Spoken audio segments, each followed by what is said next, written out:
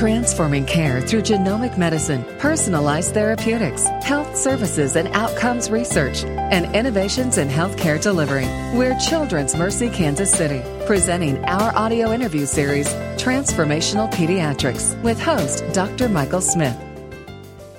So our topic today is fetal surgery interventions, hope, hype, and the future. My guest is Dr. Emmanuel Mike Vlastos. Dr. Vlastos is a maternal fetal medicine specialist and fetal surgeon.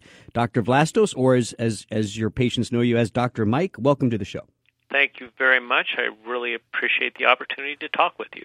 Awesome. So let's just start with this. So I think it's safe to say that most physicians, most healthcare practitioners, you know, even for us, when we think of fetal surgery, it seems so science fiction, right? It seems so sci-fi. So tell us a little bit of the history of fetal surgery, how long it's actually been going on, where we are currently, and where you think this specialty is headed.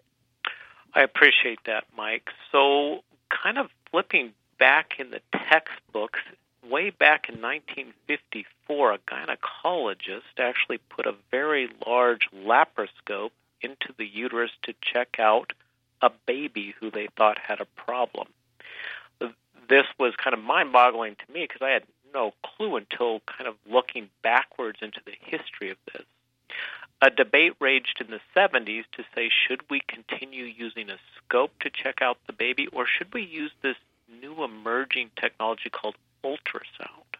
Ultimately, at the time, ultrasound won out because of its non-invasive nature.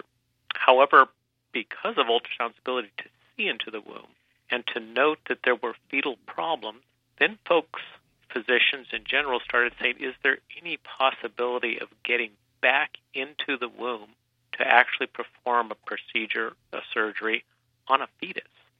That question was asked in many ways by different groups, but there was a pediatric surgeon still at the University of California, San Francisco, named Michael Harrison, who first in the mid-70s placed tubes in a baby's kidneys who was unable to urinate to try to help that baby survive in utero. Unfortunately, that baby was lost several days after. However, the paradigm had been shifted so that people started thinking, maybe we could get back in there. And that's where many different niduses around America and outside of America, in Europe, Australia, New Zealand, started to take a look at actually going into the uterus, into the bag of water, and performing surgeries on fetuses to try to help them have a better start at the time of birth. Right. So currently, where do we stand, Dr. Vlastos? What are the current procedures that are commonly performed at hospitals throughout the United States? Sure. There's probably around 25, 26 fetal centers that do interventions. They fall into two basic categories, minimally invasive and open procedures. The minimally invasive are predicated on using a 2 to 3 millimeter scope to look in the uterus at a fetus and to perform surgery, often laser-based. The second is open procedures, and that is similar to performing a cesarean section. However, rather than delivering the fetus or the baby is rotated to expose that part that needs to have surgery. That might be a mass in the chest, but most commonly, open fetal repair is done for spina bifida. So those babies with known spina bifida then have repair as a fetus. The uterus is closed and the pregnancy is promoted until around 37 weeks for delivery. Yeah, let's talk a little bit then.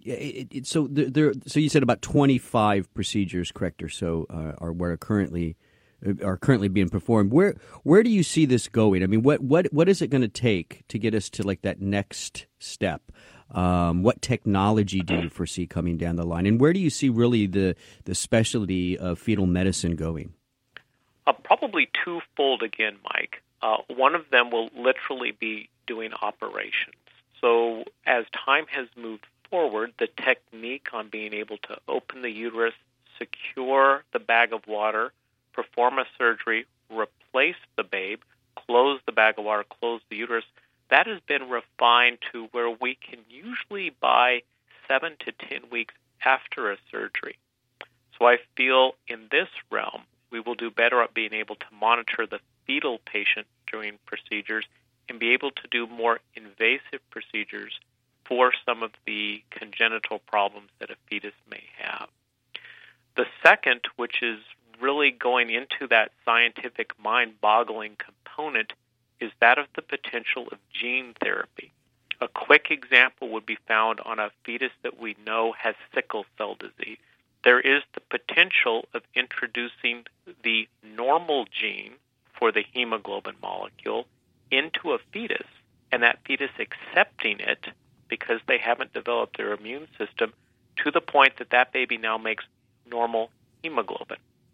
I use that as simply one example of how understanding the genetics may allow us to change the path of a fetus who becomes a newborn, who becomes a child, then an adult.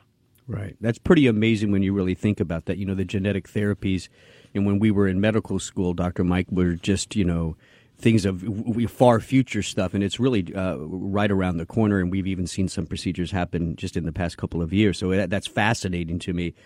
Tell us a little bit, though, about the Fetal Health Center at Children's Mercy. How many patients do you see? How many surgical procedures are you guys performing?